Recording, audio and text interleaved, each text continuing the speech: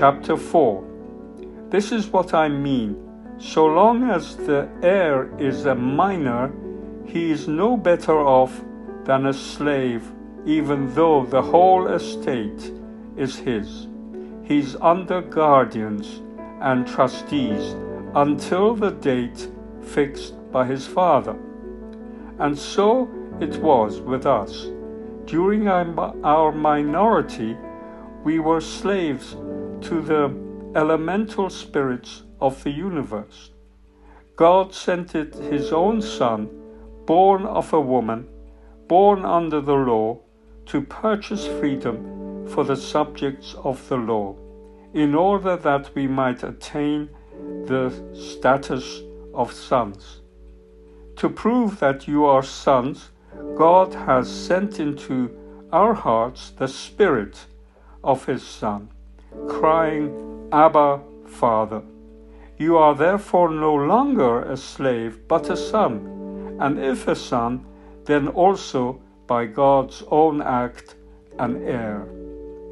Formerly, when you did not acknowledge God, you were the slaves of beings which in their nature are no gods. But now that you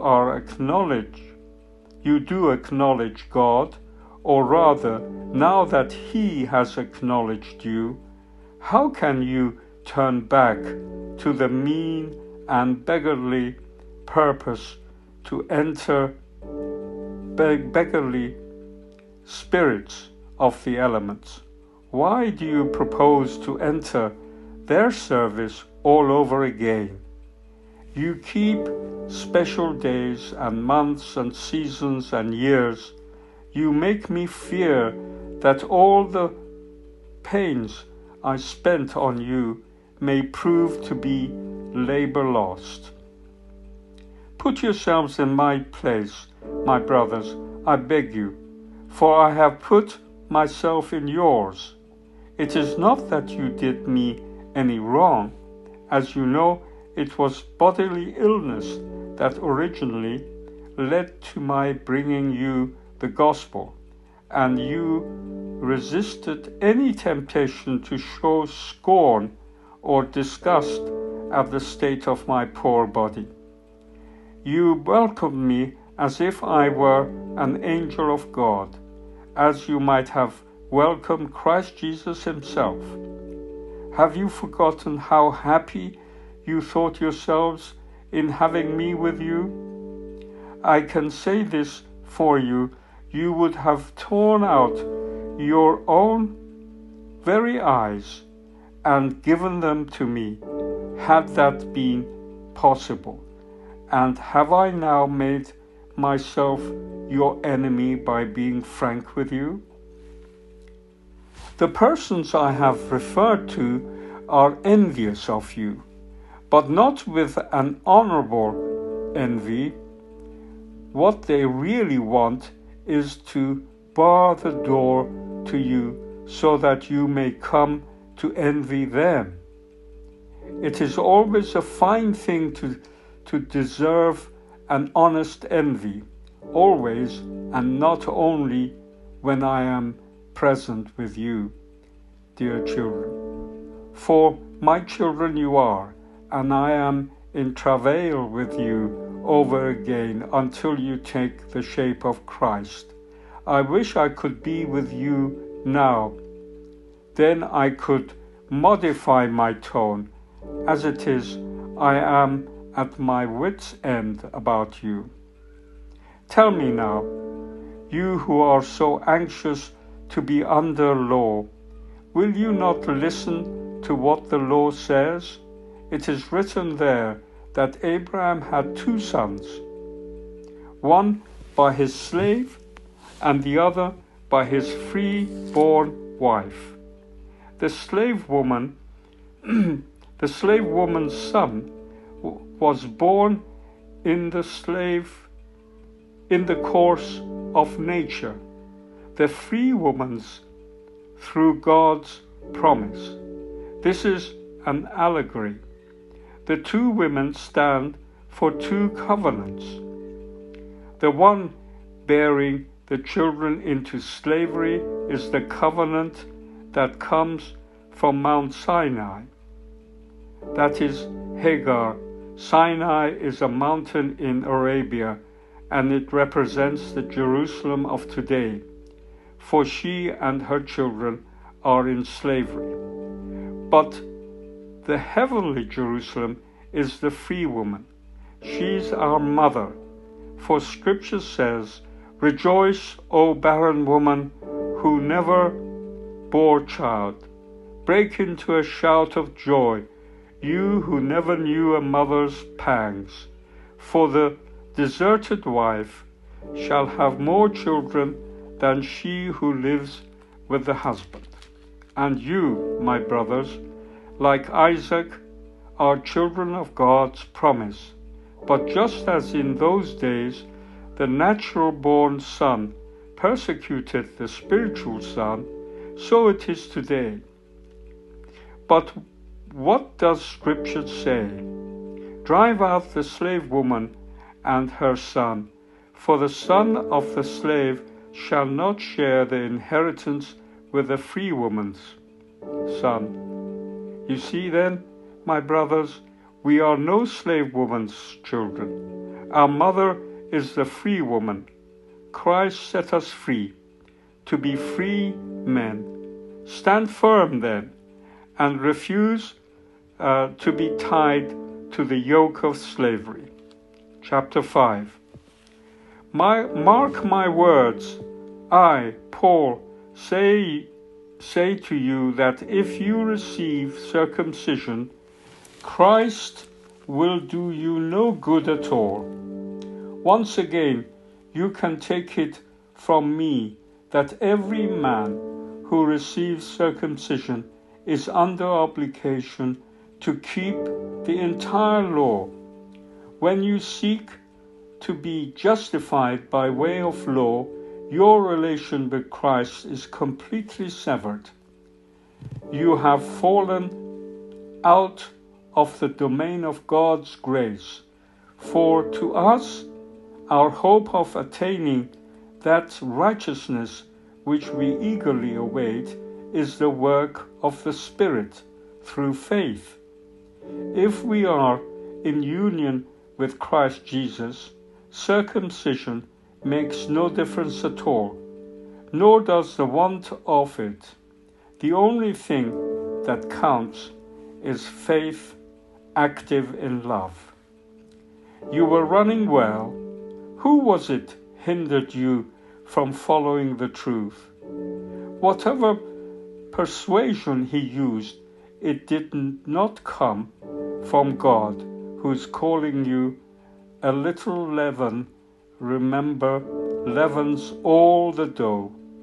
United with you in the Lord, I am confident that you will not take the wrong view.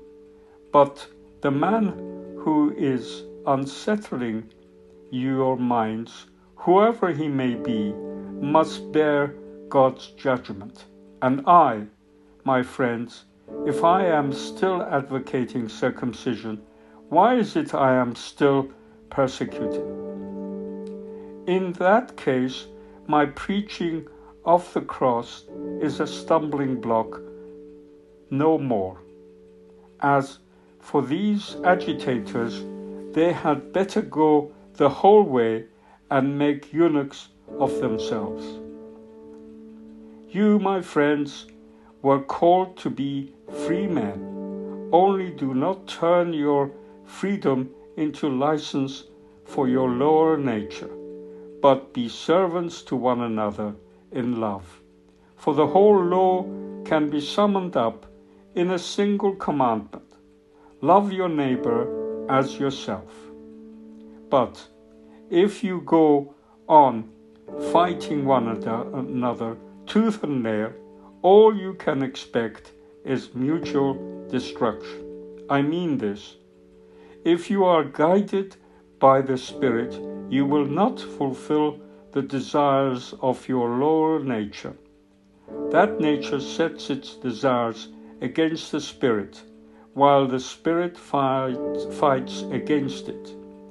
They are in conflict with one another, so that what we will to do, you cannot do. But if you are led by the Spirit, you are under no law. Anyone can see the kind of behavior that belongs to the lower nature: fornication, impurity and indecency, idolatry and sorcery, quarrels, a contentious temper, envy, fits of rage, selfish ambition, dissensions, party intrigues and jealousies, drinking bouts, orgies, and the like. I warn you, as I warned you before, that those who behave in such ways will never inherit the kingdom of God. But the harvest of the Spirit is love, joy, peace, patience, kindness, goodness, fidelity, gentleness, and self-control. There is no law dealing with such things as these, and those who belong to Christ Jesus have crucified the lower nature with its passions and desires. If the Spirit is the source of our life, let the Spirit also direct our course. Chapter 6. We must not be conceited, challenging one another to rivalry, jealous of one another. If a man should do something wrong, my brothers, on a sudden impulse, you who are endowed with the Spirit must set him right again very gently. Look to yourself, each one of you. You may be tempted to help one another to carry these heavy loads, and in this way you will fulfill the law of Christ.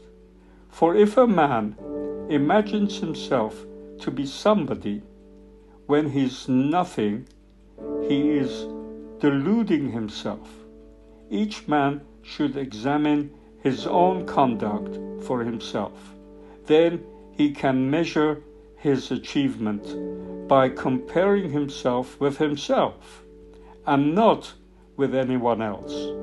For everyone has his own proper burden to bear. When anyone is under instruction in the faith, he should give his teacher a share of all good things he has. Make no mistake about this. God is not to be fooled. A man reaps what he sows. If he sows seed in the field of his lower nature, he will reap from it a harvest of corruption. But if he sows in the field of the Spirit will bring him a harvest of eternal life.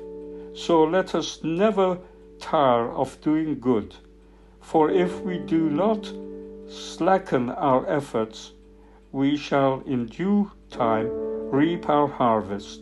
Therefore, as opportunity offers, let us work for good of all, especially members of the household of faith. You see these big letters? I am now writing to you in my own hand. It is all those who want to make a fair outward and bodily show who are trying to force circumcision upon you. Their sole object is to escape persecution for the cross of Christ.